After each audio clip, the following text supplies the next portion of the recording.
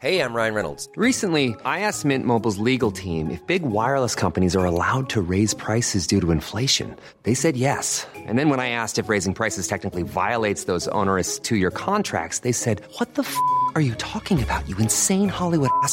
So to recap, we're cutting the price of Mint Unlimited from $30 a month to just $15 a month. Give it a try at mintmobile.com/switch. $45 up front for 3 months plus taxes and fees. Promo rate for new customers for limited time. Unlimited more than 40 gigabytes per month. Slows full terms at mintmobile.com. I'm Sandra, and I'm just the professional your small business was looking for. But you didn't hire me because you didn't use LinkedIn Jobs. LinkedIn has professionals you can't find anywhere else, including those who aren't actively looking for a new job, but might be open to the perfect role, like me. In a given month, over 70% of LinkedIn users don't visit other leading job sites. So if you're not looking on LinkedIn, you'll miss out on great candidates like Sandra. Start hiring professionals like a professional. Post your free job on linkedin.com/achieve today. This is TV worth talking about. You didn't float up the wagon on a bubble. I'm veering towards muffins. Stop making a tit of yourself and piss off. This is Shrine of Duty. You are very welcome to this week's Shrine of Duty. I'm Hannah. I'm Brendan. And I'm Rebecca. And don't worry, you are not in a pandemic-induced state of delirium. It is still Monday. You haven't doom scrolled your way to Wednesday morning without realising. Rest assured, we are coming to you a little early this week for two reasons. Number one, we just love you. And number two, we have a wee little surprise, hopefully happening later in the week. More on both of those things later on. This evening, I am on email theories. Wait. Hang on. Number 3. There's a third reason we're coming to you early this week. Happy birthday, Hannah. Happy birthday, Hannah, tomorrow. Guys, and you already sent me the most beautiful bunch of flowers. Like, if that was my wedding bouquet, I'd be chuffed. What did the card say? Will I go over and get it? It's at the window. Do. Right, hang on. There might be a little bit of banging. One moment, please. Please hold, caller. One moment, por And favor. also, Suso is asleep at Hannah's feet at the moment. Suso is Hannah's gorgeous dog.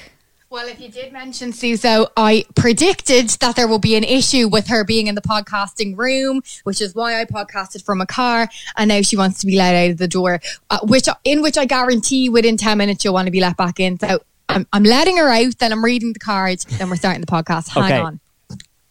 Brendan, tell us what you bought in the pharmacy earlier. What are you like? In the meantime. So obviously we're What are you still laughing we're about? still in a lockdown in Dublin. It has been 84 years. And I was in Deals earlier and I picked up, and I am proud to say it, guys, I picked up a foot peel. Can you tell us about how this So works? they are like these little booties that you cut open and you stick your feet in them. They're fucking rotten. They're all like slimy and cold, and they obviously have some sort of like a light enough acid, and you sit your feet in them for like an hour, like maybe while you're watching an episode of Line of Duty. Take your feet out, pat them down, dry them off, and on the label it says your skin will begin to fall off in 7 to 10 days, revealing Brendan, I'm going to get sick.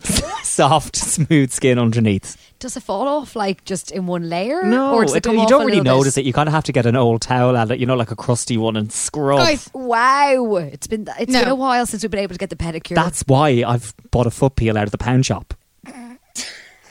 Brendan, Sorry, out of Hannah, have you got pound the shop card as yet? well. I feel like your toes will be peeling off now with that. With a bit Anyway, of I've luck. got the card. I've got the card. It reads, and I can't believe that did you transcribe this to a flower delivery I did, person? yeah. It says, and the handwriting is gorgeous. Internally proud of your BBC TV debut. 30, flirty and thriving. Yeah. We veered towards gorge flowers for this special day, and they're honestly, daisies are my favourite flowers in the world. You couldn't have picked a more perfect bunch. And then it says, happy 30th. And then it says, help me, Tony. At the end. Oh, very good. How did you? And it's Tony is spelled correctly, which is Toneh. How did you get the person to write it down so well? On the phone, I was like, help me, Tony. And it spelled Yeah. T. No, I didn't. It was on the internet. If you could please spell it, Tony. It was on the internet. I didn't have to actually speak to anyone. Oh, well, guys, they made my day and they're here beside me in my new plush podcasting area. So thank you so much, because I'm all of a flop turning 30, I must tell you. So it made it a lot easier. Right, this evening I'm on email theories, and Jesus, Mary and Joseph and the wee baby donkey, they were plentiful. The one and only Brendan O'Loughlin has your social theories and our line of juicies. But the first, the irreverent, the glamorous, the dynamic Rebecca Shackleton had the mammoth task of recapping that episode. Who has fathered who? Is Tommy dead? Is Marcus Thurwell dead? Are we all dead? And this whole pandemic has been a strange, limbo-esque nightmare. Rebecca, for the love of God, will you tell us what happened in Line of Duty, Season 6, Episode 6? Take it away, bitch. Well, in the words of Winifred Sanderson, thank you for that marvellous introduction. Okay, right. Will we go for it here now? Okay. Shall we go for it? Sirens wail as AFOs rush to the scene of the cliffhanger shooting. We discovered that Ryan, the bent bastard Pilkington, has been killed by 2 gunshot wounds to the chest. R.I.P. Ryan. And a massive well done to Gregory Piper for sending chills down our spines with those death stares all the way back since season 1. Really quickly here, can we just give a shout out to Gregory Piper, who put a lovely post on his Instagram thanking everyone, cast, crew, friends, family, supporters for his time on Line of Duty. We'll share it on our own social at Shrine Pod, but he signed it off, guys, as Ryan the Bent Bastard Pilkington. Oh, I love him. He's brilliant. And we had him on. Remember, we had him on the podcast, guys. Yeah. He's in the season 5 coverage in the OCG special, and Gregory Piper couldn't have been nicer. And he gave us a little bent bastard as well. It was great. Yeah, he kept shouting, "You bent bastard," after we asked him. He's great crack. Okay, right. So the really strange thing at the scene of the shooting is that Joe and Kate are nowhere to be seen, so a search is underway. Ted is fuming that Carmichael pulled the surveillance, and she notes that Joe's OCG links will probably mean that she is the shooter, but Ted does point out that Kate was carrying an authorised firearm for her own protection, okay? I was so confused as to why Kate wouldn't have been there. Guys, I was so confused for the first 15 minutes. Yeah. Okay. Why did they leave lots of theories on that though, guys? I'm glad, because I'm still confused and I've watched this episode twice and recapped it, okay? They then get word that Kate's service vehicle has been located and found abandoned. Carmichael asks Steve where Kate would go. He says he has no idea. She then orders the arrest of Davidson and Fleming, who are considered to be armed and dangerous. And suddenly, my friends, Line of Duty turns all Thelma and Louise. It really did. So Kate and Joe use the back entrance of Steve's flat, a person who Kate says she can trust completely. Joe says she'd nothing to do with the surveillance being pulled by Carmichael and the chief. Kate says she doesn't have the foggiest about what's going on, but all she knows is that someone is behind all of this. Now, in the car park, Kate accuses Joe of trying to lure her to her death, and she says that now Ryan is dead, she is in the frame for it. Joe tries to prove her loyalty to Kate by putting her fingerprints on Kate's gun. She also brings up how she always thought Kate was pretending just to try and gain her trust. But Kate now, she shuts down the romance talk and she gets Steve's keys from a storage locker. The pair get into Steve's grown-up car, which is a glam Mazda that he's treated himself to since becoming a DI, and they hit the road. It was absolutely gorgeous, guys. I was also really nervous when I didn't understand when I first watched it why Joe was like, "Give me your gun." I was like, oh my God, is she going to shoot herself? Is she going to shoot Kate? But no, she wanted to put her fingerprints on the gun so that she could take responsibility for killing Ryan. It was a stressful moment, though. It was stressful. Right. Meanwhile, at AC12HQ, Chloe takes Osborne's picture down from the Operation Lighthouse evidence wall and she shreds it under the orders of DCS Carmichael. Not suspicious at all. She's staring her out of it. She is fantastic in this episode. Right, back at the Mazda, Kate is asking Joe loads of questions, right? Joe explains that she wanted a former anti-corruption officer on her team because she thought it might help her resist what they were forcing her to do. Joe says they have controlled her. She entered the force. The more she did their bidding, the more they had over her. And Kate begs Joe to prove that she isn't bent because she'll get witness protection. And Joe nearly says Tommy Hunter's name here when she's going on about how no matter how powerful a person is, when they turn, they get killed. Kate is then like, listen, we know you're related to Tommy Hunter. We know that he's your dad. Wait, no, that's not true. No, she doesn't say that there. I read the wrong line there. She says, we know you're related to Tommy Hunter, so tell me everything you know. And Joe says that her mum was Tommy's sister and that her dad was a bent police officer. Interesting, we'll come back to that later. Joe then leads Kate on a route past Gail Vella's house Gail Vella had a stunning teal door. It's a lovely house. Yeah. So Joe is now trying to prove that she's not bent to Kate, right? I don't Gail know. Vella's house is one of those ones that when you're on another one of your fucking lockdown walks, that like when it's kind of getting dark outside, that you have a look in the window because it's fab. Also, how is Kate not more angry at Joe that she lured her to her death at Ryan? Seriously. Yeah, seriously. Okay, at AC12, Steve sees Carmichael get a call and leave. So he alerts Ted, who delivers a line of juicy. Well, let's not wait for the crumbs, son. I loved that. They then follow Carmichael out, right? Next, Joe and Kate arrive at Miroslav and John Corbett's favourite haunt, Kingsgate Printing Services, which is, of course, right across the road from Terry Boyle's flat.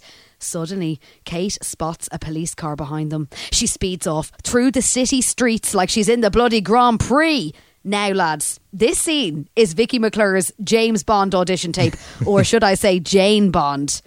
The gals are then greeted by a gorgeous blockade of police cars and AFOs who have actually whipped out those lovely road spikes for the occasion that we always see the OCG use. It was nice to see it the other way around, wasn't it? Kate cops it and she brakes before her tyres are pierced. She's like, brace. You know, like when you're in a, well, I was going to say, you know, like when you're in a plane crash. I haven't been, thankfully. But, but when in the movies. Yeah, in the movies. And they go, brace. However, and you put your hands over your head and your head between your knees. Now, I've heard that that's just to protect your teeth so that they can identify you by dental records. I don't know if that's true or not. Oh, God. However, the dramatic chase comes to I just imagine a friend in your teeth floating in the Atlantic Ocean. Like There out of he is. spite, I'll just go face first into the headrest. You're not going to identify me. Oh, my God. That's really stupid.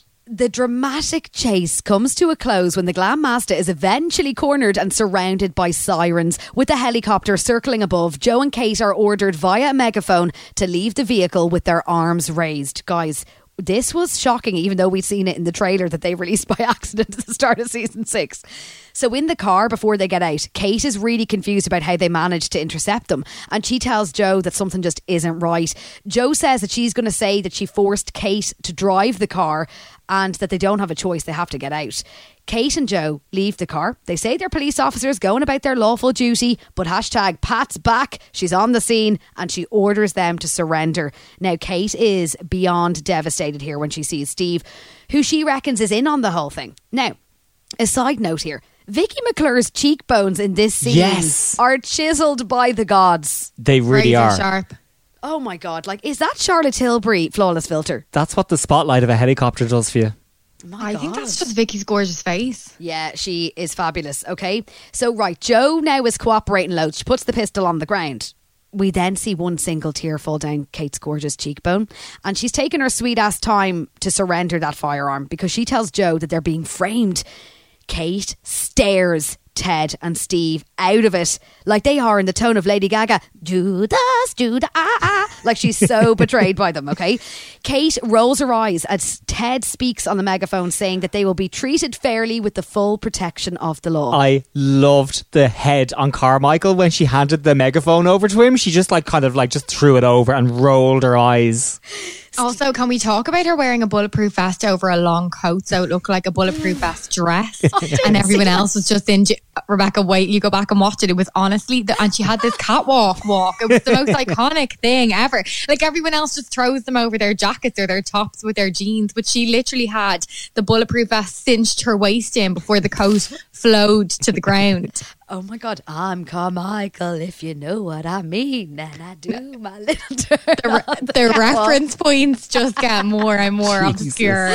Okay, so Steve then tells Ted that this is all his fault. D.I. Arnott approaches and Kate calls him a bastard, accusing him of giving her up because how else would they know what car she was driving? Do you know what I just thought she should do, though? They just kept saying, just put your hands in the air. She was basically saying, no, I won't because I'm a lawful police officer carrying out my duties. But even if you are, just put your hands in the air and we can, move forward. It was quite unnerving. Did you guys think she was about to blast the guys out of it with the gun? Because I did for a second. Yeah, I didn't know what was going to happen there. Steve does say that neither him nor the gaffer had anything to do with it. He doesn't know why the chief ordered Carmichael to take over, but he will get them both to safety. Now, Kate eventually cooperates. She lays the gun on the ground, and as they approach the officers with their hands up, Kate tells Steve to check in on the old print shop, and she also says that Ryan did confess to the murder of Manit and John Corbett. Ted tells Kate that he'll make sure she's looked after, or by Christ, they'll have him to answer to. And then Carmichael, as she's turning, just goes real deadpan and says, arrest them both. We then see Kate rocking a grey Fruit of the Loom, being led into a lonely cell. We've never seen Kate being arrested. Like, Steve's been framed and thrown downstairs and whatnot. So Kate is in the cell at the moment. So at base, Patricia pops in to Ted and Steve, and she says that she's just learned that the car that Kate was driving is actually Steve's. And Arnott explains that he and Kate have keys to each other's homes and vehicles in the event of extreme circumstances. Now, Carmichael asks what would constitute this. An unexplained change in the chain of command, Steve replies. Carmichael then breaks Ted's trust and tells Steve that Hastings has been informed of his impending retirement and that she has now assumed all control of AC-12, so he now has to take orders from her. Everything out of Carmichael's mouth in this episode could be a line of duty from Juicy from the way that she delivers it. Everything she says is just class. So Steve then does tell Patricia here about the print shop before he leaves, and then Ted asks Carmichael how she knew about Kate and Davidson's whereabouts, and Carmichael reveals that they've put trackers on all AC-12 vehicles under the order of the chief constable. Ted says this is a breach of trust, and Carmichael says Ted is right. The chief and I don't trust you. So they're in cahoots, guys. Osborne and Carmichael, BFFs, dodgy AF. A lot of theories 100%. about that on social coming up later on.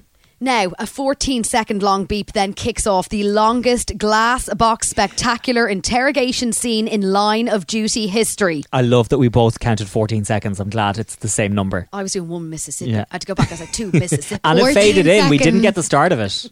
Yeah. And 33 no comments. Oh, Jesus. Well, Yes. thank God I didn't have to count all them because this took me a while. Okay, guys, over 29 minutes, Joe Davidson, dressed in, you guessed it, Fruit of the Loom, is questioned by Carmichael, Ted and Steve. She mostly responds no comment to everything, and this is Kelly MacDonald at her best, delivering an incredibly raw and heart-wrenching performance. So here is a summary of everything that we find out in this very long scene. First, we learn that Joe's mum Samantha died by suicide in 1996. Steve then brings up the DNA found at Farida's house and how it's a match to John Thomas Hunter. So Joe does know that he's her uncle, but she's then delivered with a devastating blow that Tommy was also her father. Now, She had no idea. It was really hard to watch, actually. she's in disbelief and she's really distressed. And, you know, Carmichael does try to shut down the interview here, but Steve tries to reason with Joe and he's like, listen, no one can be blamed for what they are born into, okay?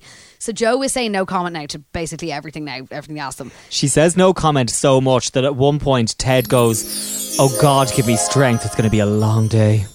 Yeah, in fairness. Joe is then asked about the laptop found in her apartment that has her DNA all over it. We learned that cybercrime found numerous text conversations with an unknown user who Go has on, an Amanda, yeah. IP address located in Spain. And when Joe replies no comment for what feels like the 100th time in the episode, Ted has a sublime line of juicy. Jesus, Mary and Joseph and the wee donkey. Can we move this along before it drives us all around the bloody bend? The wee donkey. So good. I howled when he said that. It was probably, I think it's my favourite Ted line ever. I think so. Joe That's a sublime and juicy if I ever heard one, guys. It's so good. Joe is then accused of luring Kate to her death after Steve shows screen grabs of the conversation that she had with the user saying get rid of her. Joe then reveals that her mum was born into it the same as her. She hated what her family stood for. Her brother Tommy controlled her mum's life. Joe says her mum told her she was raped at the age of 15 and she was forced to go through with the pregnancy. So Tommy sent Joe's mum back to Glasgow and she put her under her mum's maiden name. So she says that Joe says that they had no idea about any of the Tommy thing. Well, she didn't have any idea about the Tommy thing until he came back looking for her when she was 16. This is absolutely horrendous. Yeah. Sorry. So he had heard that she was doing really well in school and that she'd never been in trouble, and he wanted Joe for the police to do his bidding. So Joe says her mum really just couldn't bear the thought of her being with Uncle Tommy, and she knew that she just couldn't protect her, and that is why she took her own life. So it's really upsetting. Next, when Steve asks Joe who she believed was her father, Carmichael stares her out of it and moves the conversation along because Tommy is no longer a person of interest. He became an informant and he was killed by his own organisation. But Joe was like, no, it wasn't simply because he was an informant. Tommy had cultivated relationships with corrupt police officers and they had started to turn on him. Joe says he felt betrayed, so he threatened to expose them all and that the officers were heavily involved in his murder. And she brings up D.I. Matthew Cotton, saying that he orchestrated the whole plan. Yeah. Okay. This leads Steve to ask whether someone took Tommy's place at the top of the organisation and gave Cotton the order to kill Tommy. Joe says it actually broke up into smaller elements and smaller OCGs, and that the only thing that really united them all was how much they had to lose if Tommy carried out his threat. Steve asks if this is because they rely on corrupt officers to carry out their criminal enterprises. Joe says yes, and that they wanted to continue to exploit them. So Ted is then asking loads about the network of Ben Coppers, but Carmichael interrupts and says that this force has detected no institutionalised corruption. Sounds like Andrea Wise. Yeah. Ted asks Joe if H, the fourth man, is still running the show and who he is, but Joe says she doesn't know, and Carmichael quickly moves on then to Operation Lighthouse. Carmichael really doesn't ask much. She doesn't, no. Is this at the point where she asks Steve, she's like, should we chivvy things along here, Steve? No, I'll get to that, okay? So Joe is quizzed about how she became appointed SIO on the case and says that her predecessor was moved after a month due to the inquiry's slow progress. Guys, a month, that's absolute BS if I ever heard it. Joe's just like, oh, I'm an experienced murder investigator. So files in Joe's flat are then brought up. These state that Ian Buckles had noted that the previous SIO was actually investigating whether Vella's murder was an OCG contract killing. But Buckles then said that the former SIO was failing to make progress, so he actually nominated Joe by name to take over. So Buckles is just a puppet. Yeah. Ted then asks Joe if she or someone close to her engineered her appointment with Buckles as the convenient stooge, he says, because the OCG obviously needed to put in a new SIO to suppress that whole line of inquiry, in favour of obviously putting someone like Terry Boyle in and saying it was a random act of violence. Joe says that she refused to charge Terry because she couldn't bear sending an innocent man to jail. And then Carl Banks is brought up here. Carl Banks bragging about Vella's murder, the delayed surveillance that allowed him to be switched with Terry, the evidence planted at Frida's and all that. And Joe does eventually admit, after saying no comment 100 times, that Frida is innocent and that she did plant the burner phones. Joe says that she also leaked the information about the operation to arrest Carl Banks, and she says that she did know about the armed robbery at the bookies that delayed the whole thing. I mean, shock horror. Joe also says that she manipulated Buckles in terms of the surveillance and planted files in his service vehicle. Next, guys, Deborah Devereaux's witness statement is brought up. False witness statement, I should say. Dirty Debbie. So Joe says that she is an ex-girlfriend of Buckles. I would have said lover, but anyway. But she's like, I don't know who set that up. She was like, Buckles was actually really worried about how the failure to solve the Vella murder was going to make him look bad. So he was desperate to charge someone. But Carmichael is like, oh, Steve, bookmark the DIR there and say there's significant testimony that charges against Buckles should be discontinued. So Buckles is going to be released, guys. Yeah.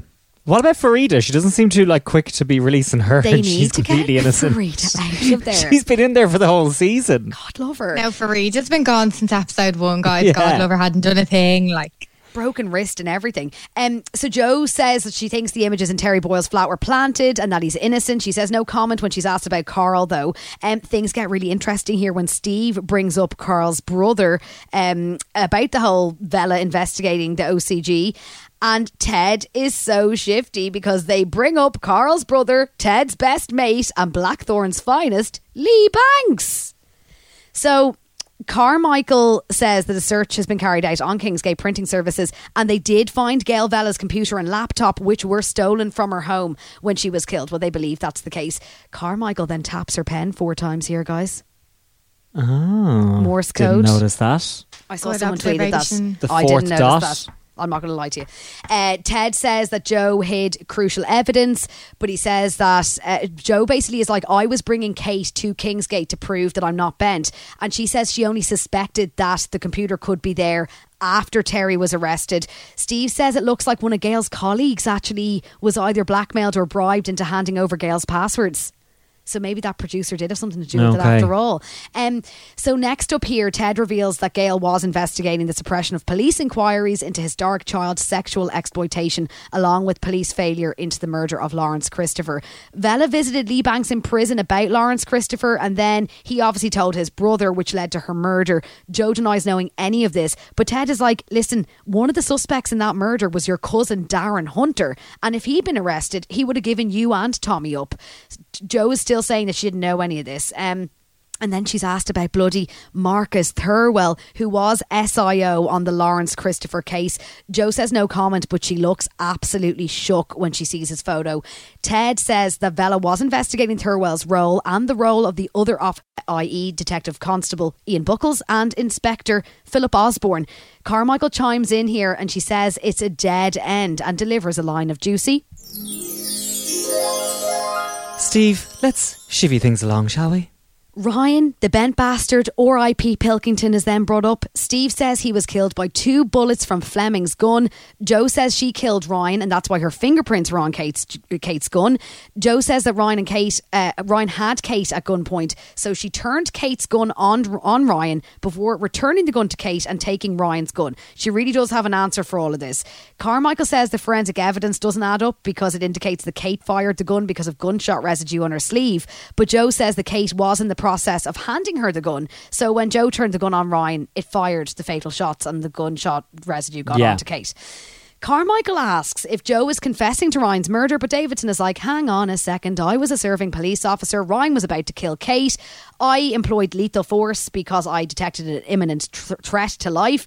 And Ted is so thrilled here because she starts listing off all of the legal stuff. Yeah. Joe also reveals that Ryan was brought into MIT against her will, and she says that she knew about his OCG connections, but he was there to intimidate her into misleading Operation Lighthouse. So at the end of the interview, Ted repeatedly asks if Marcus Thurwell is the one giving these orders because the laptop user is in Spain and that's where Marcus lives.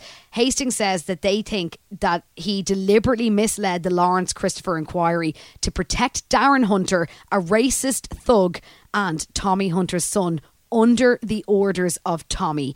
Ted begs Joe to tell him who is giving the orders, but she says she can't. And just as Ted asks whether it's the Chief Constable Philip Osborne, Carmichael says, let's leave it there, and charges Joe, who is then remanded in custody. We're at the end. Ted then turns to Steve because Carmichael leaves the room and he goes, you take care of the custody, son. Just leave this one to me. And he follows Carmichael into his/now her office. She wasn't long taking over his office. Oh, she wasn't. Well, Ted tells Carmichael in this office that Joe Davidson is the best shot that they had at blowing open the whole network of corrupt police officers, and that she let Joe off the hook basically and shut down all of his questions about the fourth man. Now, Carmichael says that Ted is just bitter about AC12 being merged and that inquiries into Joe will continue if she has more to reveal, and she says we will get there in time. And Ted says, I don't have time. It was very upsetting, guys. Wasn't also, it? in here, when he said you let her off the hook, Carmichael was like, I must have been in a different interview because all I heard was no comment. She has an answer for everything. We then see Steve get an email that states he's on a final warning about not attending his medical review and he will be suspended from duty with a yellow notice if he doesn't attend within 5 working days. A defeated Ted then walks up to Steve and says, sometimes you don't lose, son. You just run out of time. Oh. It's very poignant, this episode, isn't it? It is. Carmichael then visits Kate in custody and informs her that the gullible Crown prosecutor is considering starting proceedings against Joe Davidson alone in the death of Ryan Pilkington. Pat says that Ryan was killed by 2 shots to the chest, a double tap like a trained AFO. But sure, Davidson isn't firearms trained. However, Kate is. She tells Kate that once she gives a statement, she's free to go. And Carmichael then delivers a line of juicy as she leaves. I'm not gullible, Kate. I am pragmatic. That night, Kate and Steve meet in a car park and Steve asks if she's okay. He says that no one is coming after her over the Ryan Pilkington shooting, but if she ever needs to talk, he's there. And it's really cute. They both say, I'll drive. Yeah. Kate does bring up here how Joe told her that her dad was a police officer, and Steve says that they have security cameras monitoring her cell at Brentis Prison. We also learned that Fleming is actually now the senior detective on Operation Lighthouse. So she says that they are looking into the OCG workshop, so her and Steve will work together to get the job done. It's nice to see them both. This now is great. So the pair then meet Lomax at the workshop, and guys, really quickly before this scene kicks off properly, we hear Lomax tell someone in forensics that they'll be in the Red Line pub by 8. Yeah. The Red Line pub now, I Was know that it's their where- local, but I think that's where the whole Carly Chiz... Kirk was a waitress, no? Yeah, I think it was where the Chiz and Carl had that conversation that that Debbie says she saw. I guess it's just the local though. Yeah, I just thought that was a bit weird that was there. I'm like, what's the crack with Chris? Anyway, Chris is a bit weird when he sees Steve Arnott, and Kate says, Don't act like a tit, Sarge. We're all Guys, in we this are getting together. our money's worth with that button. We are, aren't we? Flat out. I love I that think she that's it now. said tit again after tit in the last season finale. Stop making a tit of yourself Also, and piss fake off. Kate, I think, is due back next week. Can't wait for that. Guys, Chris then reveals that the machinery there matches the markings of the firearms used in the Jimmy Lakewell ambush. Steve then notices the weight of the machines, and Chris is like, oh yeah, we found power saws and power drills in the OCG van. So Kate is like, hang on a second, we need to search the floor underneath the workshop. So Chris never really is on point. Kate's always like, hang on. Yeah. Kate's so observant, isn't she? Mm-hmm. We then find out that AC12 have located Marcus Thurwell in España. It turns out Amanda in cybercrime is fluent in Spanish. Is there anything that woman can't do? So Right, what did I tell you? What did I No, tell you you did, about you did. Amanda Yao cybercrime? I just got a vibe that the woman had more to offer than we first knew. Hannah, you were so right. And you knew Well, that she little was did we coming to her know. own. I knew she was coming into her own, but little did we know, guys, she was bilingual, and I just felt a sense of pride when she started using her Duolingo that she obviously done over the pandemic to speak to a man that was clearly Marcus Thurwell in disguise, but we get into that later on. So she's then speaking on a video call that shows body cam footage of Spanish AFOs searching a house with a stunning pool. Now, people are really stressed out about how they found a pool, like someone's gorgeous pool in a house in Belfast. Where did they film this? They could have just built it in that Titanic studio they were talking about. That's true. So the AFOs enter a room in the property and they find the bodies of Senor Thurwell and Senorita Thurwell, which was absolutely shocking. But I do love that they're like Senor Thurwell. The noise of the flies as well. It was a lot. That sounded like one of your hotkeys. Okay, Ted then storms out and he says it's a kick in the teeth and that there's only so much that a man can take before he breaks down in the lift. We then see Jo brought into her cell before being paid a brief and very threatening visit from the terrible two bent prison guards that terrorised Farida and Denton. What? It was them, wasn't it? Or was it two different ones? No, I it thought was them. Yeah. Oh, yeah. Basically, they just pretend that they went the wrong way because they see the cameras. The cameras are on, yeah. Lastly, Ted watches Osborne deliver a speech about how officers have been terrorised by accusations of corruption, and the credits roll. Hey, I'm Ryan Reynolds. At Mint Mobile, we like to do the opposite of what Big Wireless does. They charge you a lot, we charge you a little. So naturally, when they announced they'd be raising their prices due to inflation, we decided to deflate our prices due to not hating you. That's right. We're cutting the price of Mint Unlimited from $30 a month to just $15 a month. Give it a try at mintmobile.com/switch. $45 up front for 3 months plus taxes and fees. Promo rate for new customers for limited time. Unlimited more than 40 gigabytes per month. Slows full terms at mintmobile.com. Even when we're on a budget, we still deserve nice things. Quince is a place to scoop up stunning high-end goods for 50 to 80% less than similar brands.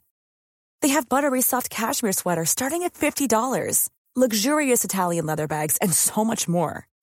Plus, Quince only works with factories that use safe, ethical, and responsible manufacturing. Get the high-end goods you'll love without the high price tag with Quince.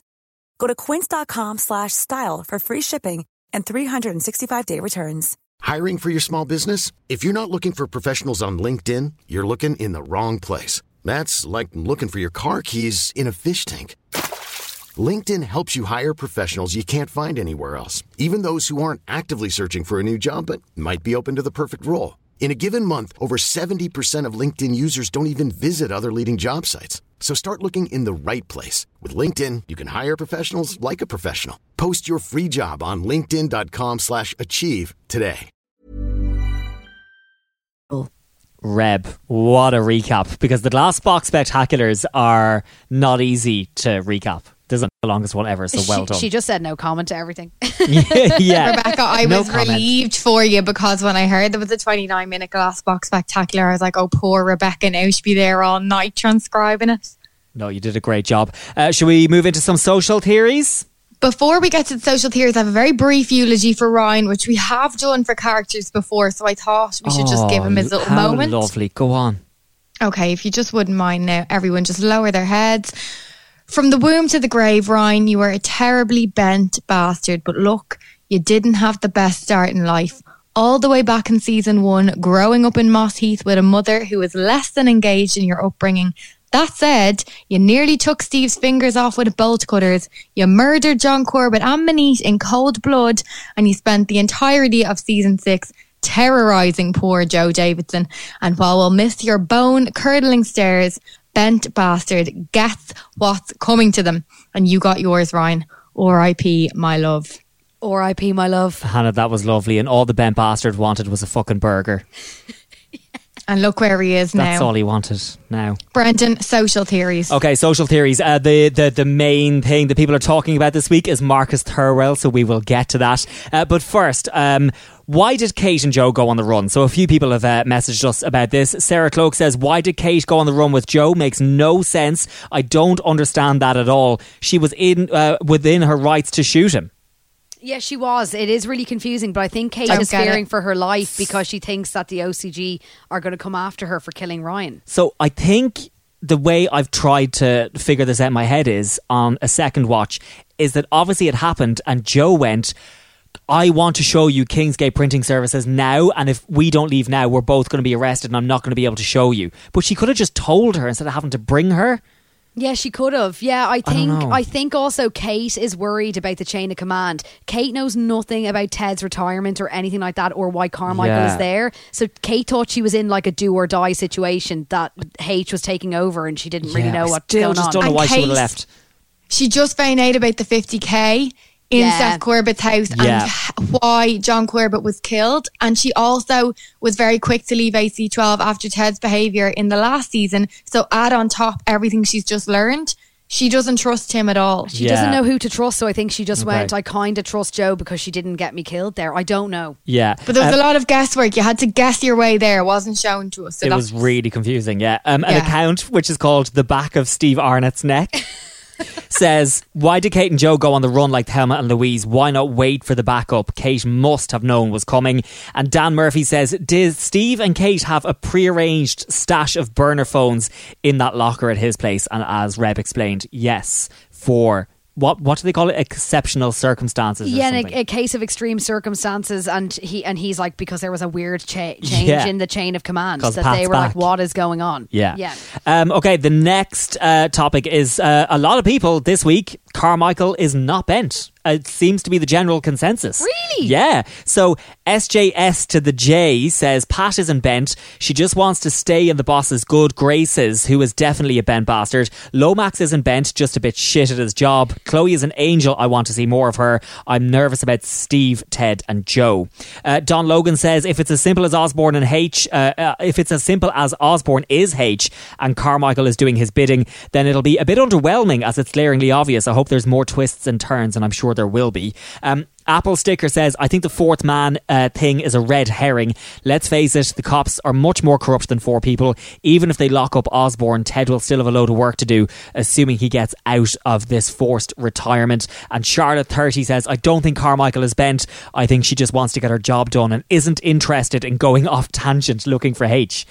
I think that's fairly plausible. She's just like, no, this is what we're here to talk about, and this is what we're going to talk about. Carmichael is the person that goes on to Love Island or any reality show and says she's not there to make friends. Yeah, she's absolutely not there to make friends. A lot of people have been calling her Jobsworth. Have you heard that description before? Yeah. No. Yeah. So when you Google the word, it says an official who upholds petty rules even at the expense of humanity or common sense. And I think that is a perfect description for Carmichael. Not bent, but appearing so because she's such an arsehole. Yeah. I picked out a couple of people's theories that they predictions for the final, so I'm just going to read them out so you've got proof if you're right. Twinkle Daddy says Joe killed Gail. That's no Jimmy Nesbitt. Excuse me, Twinkle Daddy. Yeah, Twinkle Daddy is the username. Joe killed Gail. That's no Jimmy Nesbitt. Carmichael is up to her fucking eyes in it. Ted retires. Steve is suspended. Queen Kate gets the Iron Throne. Oh, wow. Yeah. Sally Morrison says if Steve's appointment is for a drugs test, he has had plenty of time to stop taking meds prior to his test. His boss would have also been informed that he hadn't attended, and email doesn't state for drugs test if this appointment or if it's for something else. Norm de Plume says Marcus Thurwell is alive and lodging with Chicken Licken. Carly Kirk is under the floor of the workshop. Pat is a lackey of Osborne, but she's not bent. Dad says they will find Laverty's limbs when they dig up the gun shop floor. Is there much of Jackie Lav to be found? I think there's probably a bit more, perhaps. The Marcus Thurwell living with Steph thing's very interesting. My friend Emily, just shout out to her because she's going to kill me if I don't say it. She did text me last week saying that. She said it just came to her and she thought, what if Marcus Thurwell is in Steph's house watching Sky Sports? Yeah, there's somebody in Steph's house watching Sky Sports. Carol T says Steph's job at the hairdressers is OCG money laundering.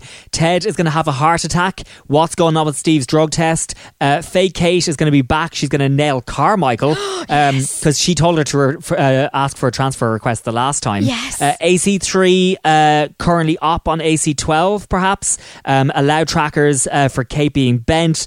Prostitutes used condoms kept and frozen while why is Terry Seaman on Gail Vella's pictures? So that actually could all come back into this season. I think Terry is meant to be in the next episode. Is he? Yeah. Okay, and another prediction for the final is from Hudson Benson on Instagram, who says, it's not my theory but my husband's. Next episode is going to end with Kate either suspended or arrested for Ryan's murder. Steve is suspended because of his drug test and Ted is forced to retire. The whole team is now out of AC12 and the episode wraps with a message coming through on the laptop saying AC12 is no longer a problem, and the laptop closes to show Osborne's face. Then it's announced season 7 is the final season and it's all about the three of them working to solve things once and for all with the help of Chloe on the inside.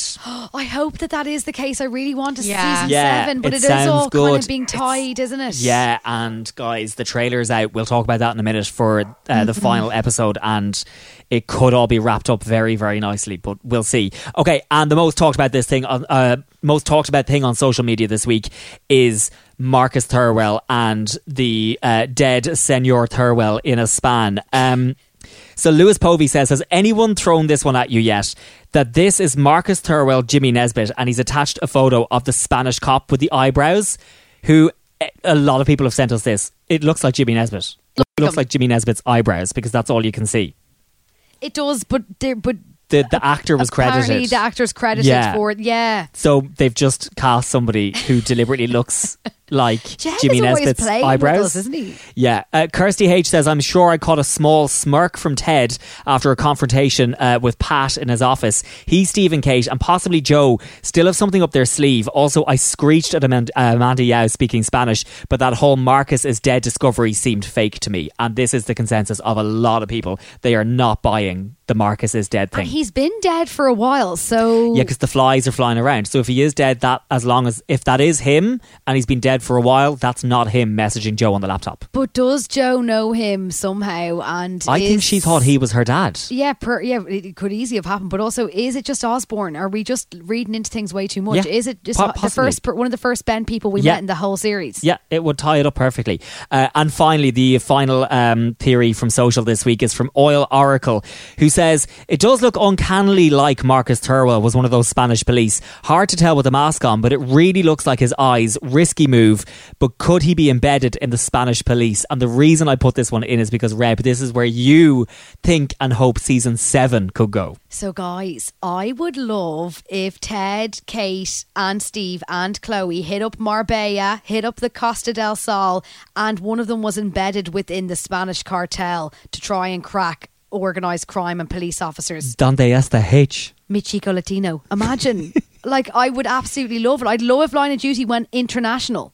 They could do a crossover with white lines. Laughing, covering that. I would love it though. It would be great, like if we got a Line of Duty Christmas special. Oh, Nigel Morton and Jill Bigelow in the Spanish Sun. On a yacht. Oh, yeah. Like, I keep thinking Sunday night's episode could be the last one for a number of reasons, and the trailer that just came out, which we will talk about in a few minutes, and the fact that there's an extra episode. But then they've just introduced Chloe, which they've done a lot of work into making her very likeable and a really brilliant police officer. We've got Chris Lomax, who's new. And I just feel like they could carry a season 7 if they're going to change up AC12 and, hopefully not, but maybe kill off a few characters. So I have a glimmer of hope. Do you think that Jed's written it that if it ends at season 6, it's kind of wrapped up the H thing, but also the corruption can go on forever? So he could easily, if it's commissioned, pick do it a back 7. up again. Yeah.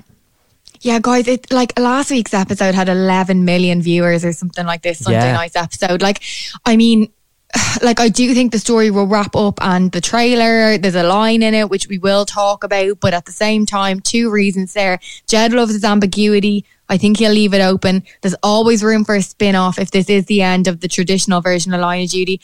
And number 3, viewerships talk. Like, this is the biggest drama on the BBC in years. Yeah. They might want to go out on a high. We might get one last season. Thanks for all of your social theories. We're at Shrine Pod on Twitter, Instagram and Facebook. Will we get into the emails? Let's do it. Oh, guys, we got them in their 10s. And even though we had an early cut-off point this week, there was so many that I had to include. So I'll get through them as quick as possible. I've grouped them into categories. Up first, Joe. Nathan Statziker says, presuming Joe thought that Marcus Thurwell was her dad, what about if the female body in Spain was her mum, Samantha? Perhaps her death was set up to look like a suicide by the OCG, but she actually went into hiding and then joined Marcus in Spain when he retired. Why would Jed introduce a partner for Marcus and explicitly say a female body had been found during the raid if it was just his wife we've never heard of and who isn't significant to the investigation? Perhaps Joe even knows her mum is still alive. Go on. Because maybe it's not Marcus. Maybe it's just a Spanish couple, who are not related to anyone. Maybe they were doing a timeshare. Oh my God, guys, the timeshare. Oh, the timeshare. Oh my God, she's out there. Her face is lit up. Lads. Guys, the timeshare. Someone was renting Marcus Thurwell's timeshare. We know it's coming up in the glass box next week. They have it in front of Kate in the picture that Martin Compson put up. The timeshare is going to be brought up. Oh my God, it's not Marcus Thurwell. And we all know that Spain is timeshare city. If you own an apartment over there, you're 99% in a timeshare. Guys, can I tell you, one of my friends, I'm not naming anyone, one of my friend's parents were unfortunately Brendan. No, they were involved in a scam. No, they were conned, guys, out of a lot of money. No, it happened. Yeah, it happened back years ago. I don't think they've ever seen any of it back and never got the place. Oh God. No, it's awful. Well, that's what happened to our Ted. Yeah, it is true. Yeah, Kettlebell. Although, why would you buy a kettlebell complex in Ireland? I know we live here, but... We'll tell them to tune in to next week's episode. They might get a few tips on getting their cash back. So Jake McCabe very quickly says he thinks Joe will be killed off by the 2 bent prison officers. I think Joe's a goner next week, guys. Do you think? Goner, yeah. I think she's getting killed. I thought she was going to be killed before we even see the 7th episode, but when we saw a glimpse of her in the trailer, I thought, do you know what? We've seen in those weird pictures that were released on one of the websites that the prison officer or one of the prison officers does get arrested. So I was hoping they just get Joe out in the nick of time. Guys, I think shit is going to go down in the final episode based on the little trailer we've seen. People have to start dying, guys. We've only lost Ryan. And he's a bent bastard. And Some of the good Hannah. people. And Jonesy. And Gail Vella. And who drowned in the lake? Okay, guys, Lisa. fair enough. But let's be honest now. I thought it was Lisa, Linda. Jonesy. Gail Vella died off screen. We'd never met her before. She's an icon now, but come on. Lisa and Jonesy, you couldn't pick them out of a lineup. Couldn't pick them out of a lineup. And Ryan is a murderer. Someone of importance has to go. Yeah. I think Joe's fucked. Emma White says Joe's mum is Someone still alive. has to go. I picked Joe. I see you, love. I can't take it if it's one of the main three. I can't handle it at the moment. We're not. I actually don't even think we're having that conversation because we had it 2 weeks ago, and that's enough. Yeah, you've kind of changed your tune, though. It sounds because Brendan, now we're close to it actually happening. And I told you earlier on, I'm very emotional about turning 30, and I just couldn't positively get into it this evening. Now, Emma White said Joe's mum is still alive. Joe's mom didn't kill herself as she thought the man she believed was her father, that she thinks was her mother's rapist, is Thirlwell. She faked her own death to get away from Tommy Hunter, and Thirlwell helped. They hid away and left for Spain. She was 15 when she had Joe, so probably had to leave school, so maybe her spelling isn't too amazing. I think they faked it again with these bodies in Spain. We haven't seen any faces, so I'm suspicious of that. That's very interesting. Prudence Cartledge talks about Joe's parents in her email. She wonders, is Thirlwell too young to have pretended to be Joe's dad? Could Joe's fake dad in fact be Osborne? And that proves a link between Osborne and Tommy Hunter and the OCG, or is Dryden maybe the fake dad? And then she says, I miss him. Now, I don't, because he was a paedophile.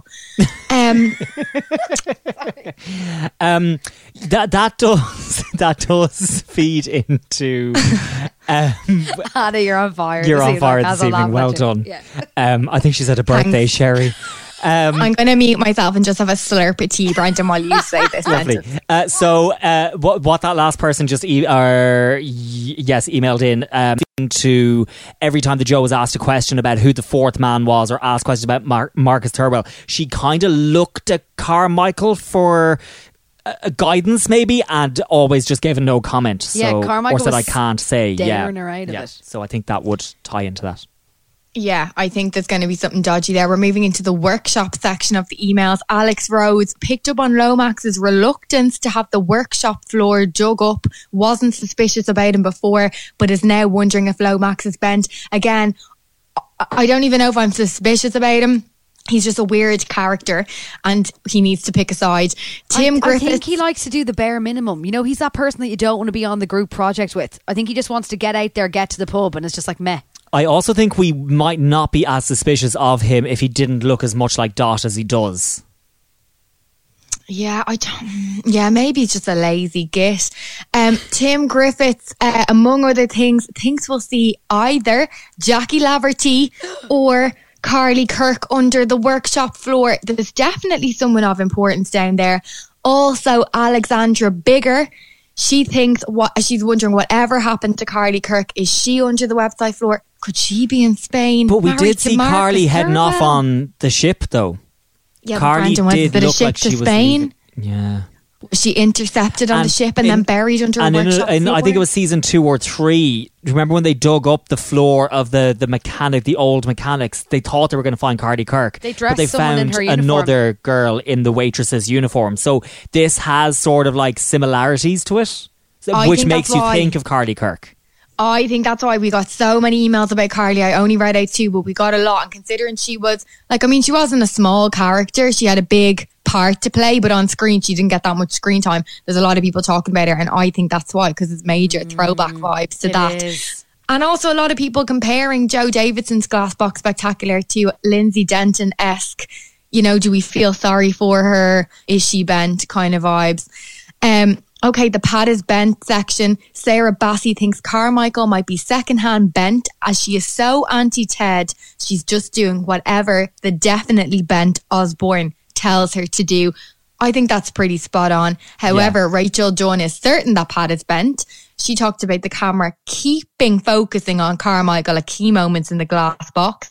Could Joe have been commenting the bejesus out of that interview on the knowledge that Carmichael is bent and closely colluding with the top bent bastard? Emma Dale thinks Pat's bent, and Chief Constable Osborne is also bent, but not as far as OCG bent, just a bit bent. Okay, here are the Kate theories, guys, and they're back in their droves. Okay. Anna Goldstone. Kate ran after shooting Ryan as a way to manipulate Joe into taking the blame. Anna thinks Kate has been manipulating Joe the whole time. Did she transfer to MIT under orders of the OCG to keep track on the Vela case? If true, she's only recently recruited, perhaps being blackmailed about her Rich Akers affair. Oh, yeah. That'd be a nice tie-in, wouldn't it? And they keep talking about the ambush, Tommy Hunter, all of that, but we haven't revisited anything to do with Richard Akers. Yeah, I thought that was very clever. Rob Watson thinks the OCG have Kate via her son Josh. He said we got a reminder about him at the beginning of the season, but that didn't really serve the story. Was he just brought up because it's going to come back in the last episode, that's what the OCG are using to get to Kate. Amy Buckley says she was so shady in this episode. She took control of the situation after Ryan was shot and tricked Joe into putting her prints on the gun. The scene where she shed a tear and almost didn't give up the gun, that was way too dramatic. Watching it again, you assume that she's a bent copper that's finally been cornered and caught after years of pulling the wool over everybody's eyes, and it makes a lot more sense. She's been playing the long game with Joe to earn her trust, and it worked. Kate killed Ryan because he was no longer useful after admitting to cold-blooded murder, then got the only other witness to take the blame. She shot someone, fled the scene, committed countless driving offences, and got off with one night in the cells. Not on my watch, says Amy Buckley. Natalie Copley had an epiphany and thinks Kate is working for Carmichael. May Hayati, I hope I pronounced that correctly, and I'm so sorry if I didn't, said, aside from Vicky McClure looking stunning, did anyone else feel uneasy watching her expression in that scene where her face is illuminated by the car lights? We talked about that earlier. The harsh lights make her look gaunt, skeletal, menacing, and perhaps with foreshadowing something more sinister with her character. What do you think, guys? Here we are again at the Kate is Bent discussion. Kate is Bent discussion. I think I would enjoy it as a twist. I think it would be a great twist. However, I don't think it would make any sense because Kate has always, why would Kate save Terry? Why would she go out of her way to do that? I just feel like all the things Kate does show that she isn't bent. I don't think she's bent. Okay. I think it would be, if it was true, we'd have to see loads of flashbacks of her doing all these things for it to make sense. Yeah, for you to go, oh my God, there, really there, well, and there, yeah. She did that, and that, yeah. Yeah, that could be amazing, and that's how they need to do it if she is. But I think going into the final episode, the Shrine of Judy analysis is a big fat no. Yeah. It's a no from me. It's a no, but also with a bit of silence, so it's an uncertain no. It's a no from me, but I would enjoy it if it was done and done well. Yeah, as would I have to admit. Okay, Thirlwell. Karen Grogan thinks Thirlwell is definitely who Joe presumed to be her dad. He trained in Scottish police, I didn't notice that, and she thinks that Steve realised this in the interview. She also doesn't think Thirlwell is dead, as the Spanish police chief bore a suspicious resemblance. Now, I think that's a Jed herring. Yeah. But it's a very good one. It's a very good one. It's gas. Sarah Flanagan also thinks Thirlwell is still alive. The body in the Spanish villa is not Thirlwell. He is alive and well. And Roisin's new boyfriend. Oh my She's God. Also rooting for Chloe to pull something big out of the bag next week. Yeah, me too. Miss Chloe in this episode. Richard Orwell thinks Thirlwell is in with the Spanish police and that he had 2 random people killed to fake his own death. He believes Osborne reports into Thirlwell and he's still out there somewhere running the show. Yeah, very plausible. Him and Nigel Morton in a timeshare together. Someone's in that timeshare and it's coming back for a reason. Jennifer Hughes, I have a question that might be a stupid one. Never on this podcast. The only people that knew of Marcus Thirlwell's existence and involvement with the OCG were AC12, right? So how would the OCG know to kill him off if he's dead? And if he's not dead, who tipped him off to escape the apartment? I don't know the answer to those questions.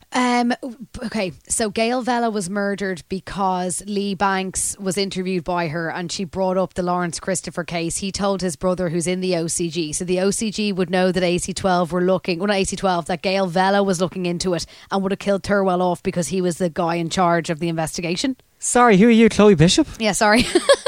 I think that they would have been tipped off about Thirlwell. Sure, they've got eyes and ears everywhere. The second that when did we first hear about Thirlwell? It was only last week. When Steve brought up his picture on the computer, but only last week. His name's been mentioned before, and surely if the OCG can get into the prisons and whatnot, they could easily just get him killed in Spain. Spain, yeah. Does that make sense? That makes sense. Yeah, that makes sense. Let's go into the TED segment. Now, this is a self-harm trigger warning. Emma thinks we could see Ted make an attempt on his life in the next episode. I hope not. It's very heavy, but all of his good things in life, his marriage and his job, have been taken away from him. So we're not in a great place with our Ted at the moment. Julia Dykes talks about a post-Ted line of duty. She's wondering about the way that Chris was framed between Kate and Steve as they turned to look at the workshop. That was a really cool shot. The light behind them and all that was like a publicity shot for a potential new team post-Ted. Yeah, I'm speechless to you guys. Yeah, I don't want to go there. I don't want to go there either. The thought, and even seeing him putting his head against the glass in the lift, it's so horrible to watch, because Ted, his whole life purpose is AC12. Exactly. Everything he stands for is trying to get to the root of the police corruption. I really hope that he gets the answers he deserves and that he's here to see everything come together. Oh, I just, as a character, I do worry about him, because what is left for Ted? Like, he's piss poor, no money. He's about to be out of the job. We don't know where he's living. He's not with Roisin. Like, I just wonder what sort of life he's going to have after this, and I'm worried. The job is the last thing keeping him going. It's what he gets up for in the morning, and if that's gone, yeah, I'm just worried, even in terms of a character story point of view, what's left. But there is a cool idea then that if season 7 comes back, we'll see Ted gone rogue and he'll be out of the uniform, kind of like in season 3 when Steve had to team up with Lindsay Denton when he was suspended and investigate, and she was still in the police and she kind of got the info for him and stuff like that. That could be really cool. Okay, we're into the miscellaneous section, guys. Oh my God, I'm obsessed. Colin Dunn had an email about Andrew Laverty. H will be someone completely unpredictable and will be a shock.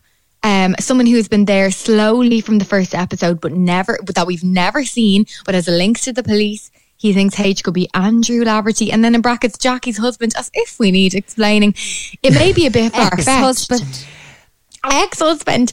It might be a bit far-fetched, but all we know is that he had plenty of money. It could be that he was a retired policeman. He got Jackie killed, not just to frame Gates, but as revenge on Jackie. That could be cool, because he's been someone, we've heard that name a few times. I absolutely agree that it's going to be someone whose name is familiar enough, but isn't possibly the most obvious one that we're all speaking of. But I think it definitely... Not be Osborne. I don't think it can be Andrew Laverty, because it has to be a police officer. Osborne or Carmichael's is going to be boring. Not boring. I think Osborne could be cool, because I feel like if we weren't doing this podcast, I personally wouldn't be paying half as much attention to what was going on, and I would be, I think, somewhat shocked if Osborne was revealed to be H. And they did a bit of a flashback to season 1, episode 1, when he was trying to pressurise Steve into covering up shooting dead that innocent man. What if it's Nicola Rogerson? She was brought back in this series, obviously, to see if Steve wanted to job somewhere else. But is it her? She's the only person other than Osborne that's been... I don't know. Yeah, maybe it's her. I think it could be a woman, guys. They've kind of teased that a lot in the trailers and stuff, haven't they? They're like, if H is the 4th man, and they're like, or a woman. Roz Huntley. She's in prison.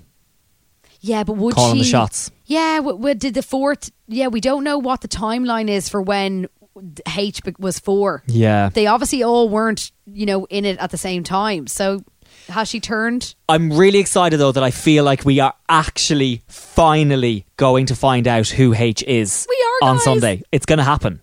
I want to scream. I want to scream the road down. It's fine. We have waited for years, 3 or 4 years to find this out. Yeah. It's going to happen on Sunday. Oh my God. Oh Jesus Christ, I have a nervous belly. Okay, Flick sent us an email about the IP address. She has a question.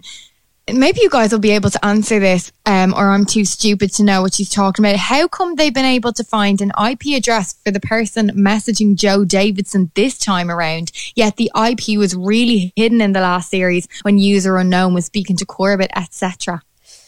Did they know that it was Spain last time as well? But they said that it could have been in Spain, but it could be one of those, they could have done it where you're sitting in Milton Keynes, but you're making it look like you're in Spain. Yeah. That's what Amanda Yao Cybercrime said. So I think we did know last time about Spain as well. Gemma sent an email via her friend Anna, And Rebecca, she talks about the crucial interviews still to come. Jed tweeted in September 2020 a behind-the-scenes photo of Ted, Steve and Kate all in interviewing position in the AC12 office and all wearing AC12 lanyards. He hashtagged it, hashtag Line of Duty 6. We haven't seen this scene yet, so I can only assume it's in the final episode. On the table, if you zoom in, you can see a document titled Timeshare Sale and Purchase Agreement. This raises several questions, and we did speak about this in our season 6 Thoughts and Theories episode where we spoke about this in full. Yeah, and we also spoke about it, I think, in the season 5 recap and last week, because Hannah, you've said property a few times, and then this was, but you actually said that before we saw this timeshare picture. And then now I'm thinking Spain, timeshare, Thurwell swapping someone out for him, the way they did with Carl Banks and Terry Boyle. He just did it with himself. Yeah, I feel whatever I said in whatever episode that was is still how I feel. So Gemma said this brought up some important questions. So whose timeshare is it and why is it an important interview? Is it Marcus Thurwell? Is it Bob the Builder? Where are Chloe and Carmichael? Why aren't they interviewing as they usually are in this season? Are one of them being interviewed? Could this have something to do with Steph and the dodgy money that Ted gave her? Eleanor then proposed that Chloe is bent. Surely not. She said another very sus scene was Chloe shredding a picture of Osborne and then sharing a knowing look with Carmichael. No, I think she was just under pressure from Pat to shred shit and she didn't want to. She said sorry to Steve really subtly. She just goes, sorry. Guys, I think so too. Shredding a photo of someone is really weird. And if I was just shredding someone's photo, like if I was shredding a photo of my boss and then someone else in the room, I would share a weird look with them as well, because it's a strange thing to do. It's really strange considering it all exists digitally. Like it's still on the computer. You've just shredded an A4 sheet of paper. It's still there. Yeah, no, and I think after her impassioned speech when it came to the Stephen Lawrence case, I just think there's no way. It would just be such a weird turn for her character and not one that would serve the audience very well. David Barr speaks about the series and he says, well, these are his predictions. Ted retires, AC12 is dissolved. Next series, Please Jesus, we'll see the three of them try and piece together from the outside of AC12 to finally get Osborne with the help of Rohan Sinwandi, who will appear again in episode 7 as a bit of a beacon of light that will be a sad end to series 6. Now that would be cool if we saw H, but he was still in charge. That would actually be a cool twist. That we know who it is, and then season 7 is about finally getting that person out of office. Yeah. I think that's very clever. Carla Duncan brought it all the way back to season 1. Brendan, you'll like this. She reckons the raid in season 1 is connected to what's going on now. The killing, which is when it's what Chief Osborne tried to cover up for. It was when Steve was part of an AFO team that killed a man in a case of mistaken identity. She actually thinks that killing was done on purpose and Osborne was behind the cover up. And that they did in fact get the right man and they were killing someone to cover up for maybe some information he had on the OCG. Wow. Yeah, I loved that. Speaking of which, Rob Moore says the OCG live on. When Joe says the following Tommy's death, the OCG splintered into lots of smaller groups. This is significant and gives Jed the freedom to both wrap up Osborne being the fourth man and leave the narrative open for future seasons. A lot seem to think Osborne being H is too simple, but this means he could be. Just because there were 4 H's when Dot died doesn't mean they're now. Love it. Anything that keeps the show going. Now, Alan McDonald's emailed us and he had a wee word about drug testing and Steve's occupational health emails. He said, and this is hopeful for us fans of Steve, he said that drug tests are qualitative and not quantitative. I'm so glad I got through those words. In English, that means drug tests detect the presence of drugs, but not the levels of them. So hopefully, occupational health will be able to see which drugs Steve has taken and not that he's taken too many of them. And all the drugs that Steve has taken are over the counter. So all he has to go is, yeah, guys, my back was a bit sore, took 2 Panadol. They don't need to know that he took 27 Panadol, 4 Solpadeine, 17 Nurofen, 2 bottles of whiskey and a bottle of wine. And had a great time. And had a ball. So that's positive.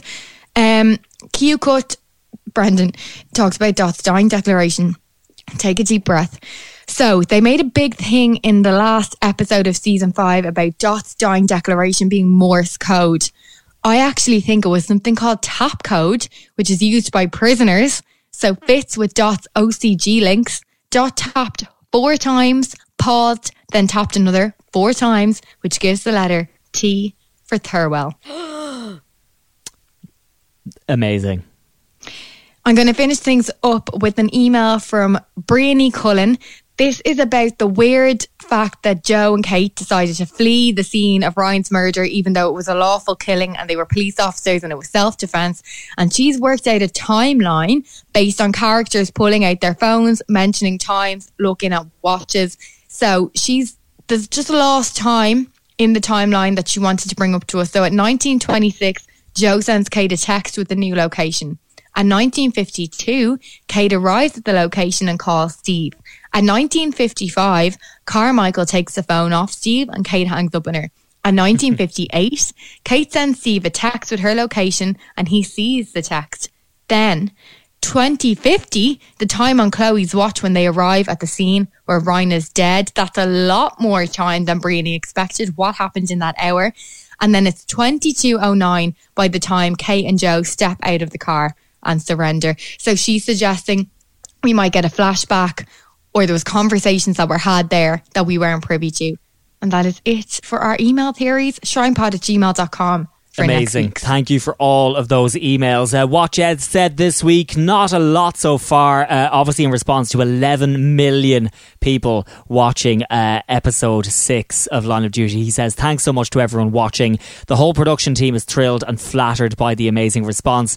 And there's a headline on Deadline.com which says, Line of Duty tops Bodyguard and Downton Abbey to become the UK's most ever watched drama.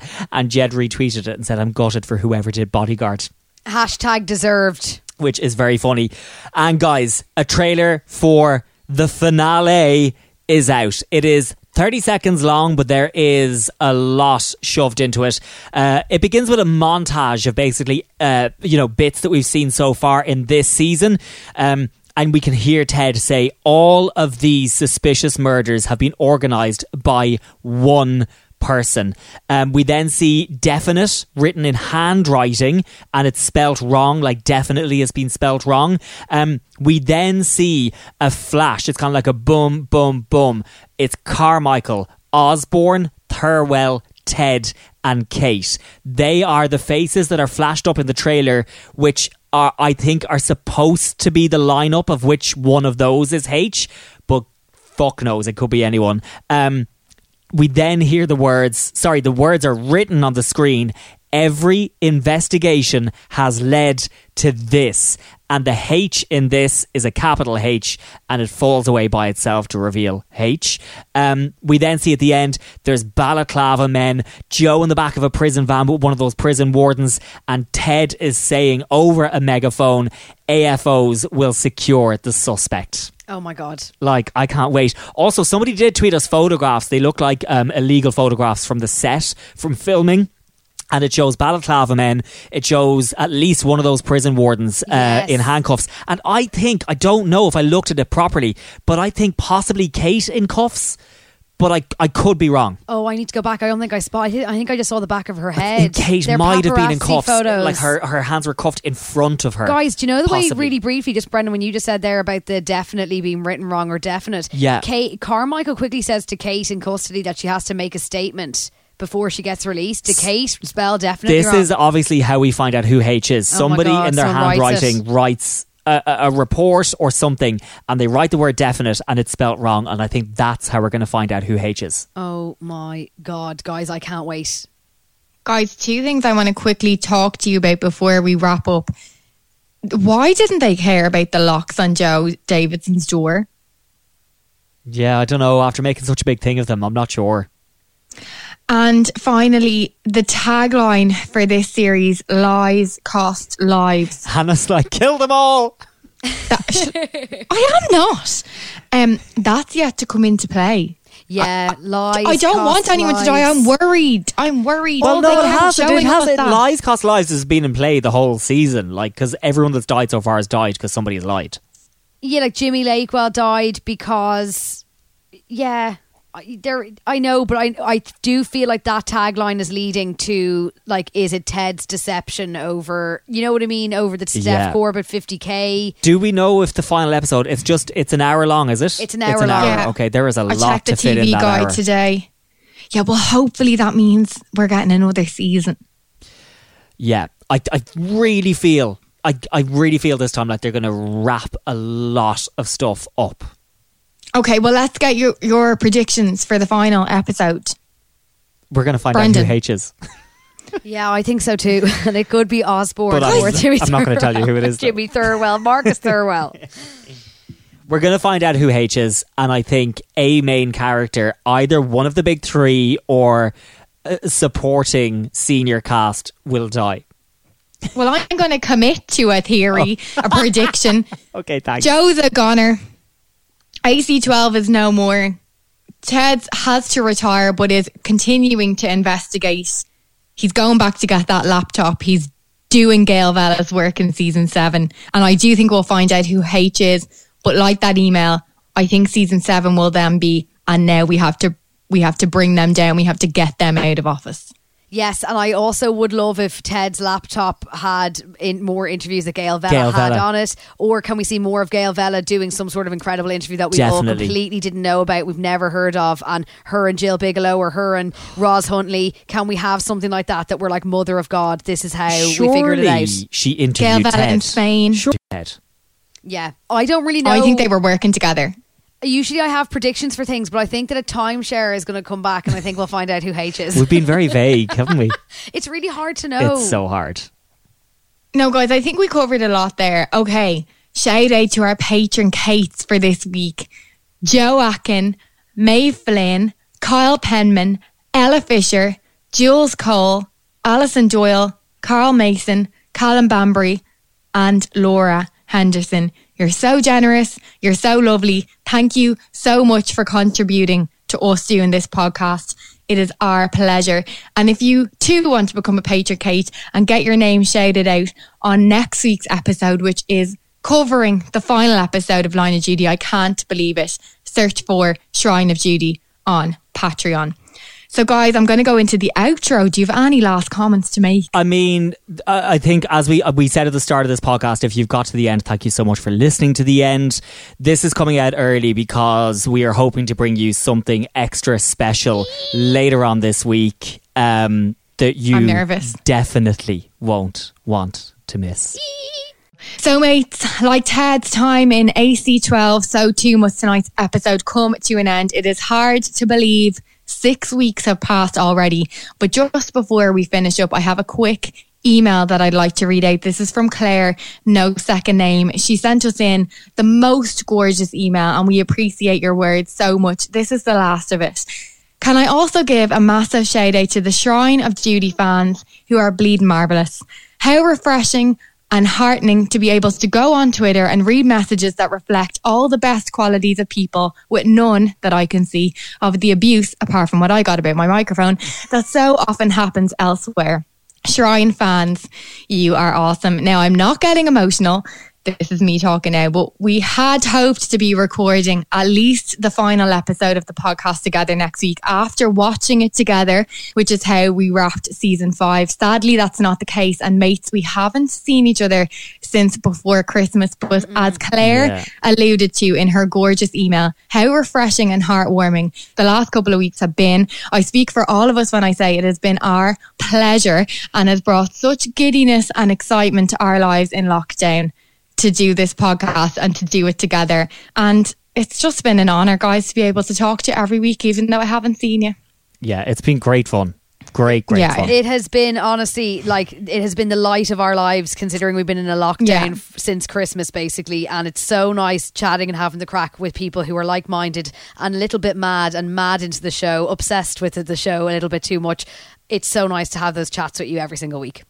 No, I'm so grateful, and I can't think of any better way than to spend the last day of your 20s having the crack with 2 of your best friends and all of these lovely people that we've met along the way. So who knows what will happen on next week's season finale? Will it be the end for AC-12 and Line of Duty? Perhaps, but it won't be the end for us. We'll be back to you next Wednesday, or as Brendan mentioned a little earlier, maybe sooner in the week with a little surprise if things go according to plan, to discuss all things Line of Duty Season 6, Episode 7. Until then, fellas, goodbye. Bye-bye. Ta-ta.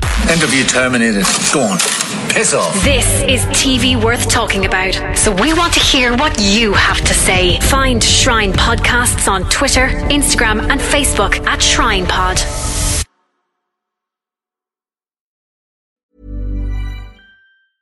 Witness history at Roland Garros, where old rivalries meet new talent on the clay battleground. Tennis Channel Plus is your place to watch. Stream every court from your phone or smart TV live in HD. Experience 3 weeks of unparalleled access as the world's top players in tennis face off to see if the veterans maintain their dominance or if a fresh face rises to challenge them. Daily live coverage of the French Open begins Monday, May 20th. Stream it now with Tennis Channel Plus to be there when it happens. Even on a budget, quality is non-negotiable. That's why Quince is the place to score high-end essentials at 50 to 80% less than similar brands. Get your hands on buttery soft cashmere sweaters from just $60, Italian leather jackets, and so much more. And the best part about Quince, they exclusively partner with factories committed to safe, ethical, and responsible manufacturing. Elevate your style without the elevated price tag with Quince. Go to quince.com/upgrade for free shipping and 365-day returns.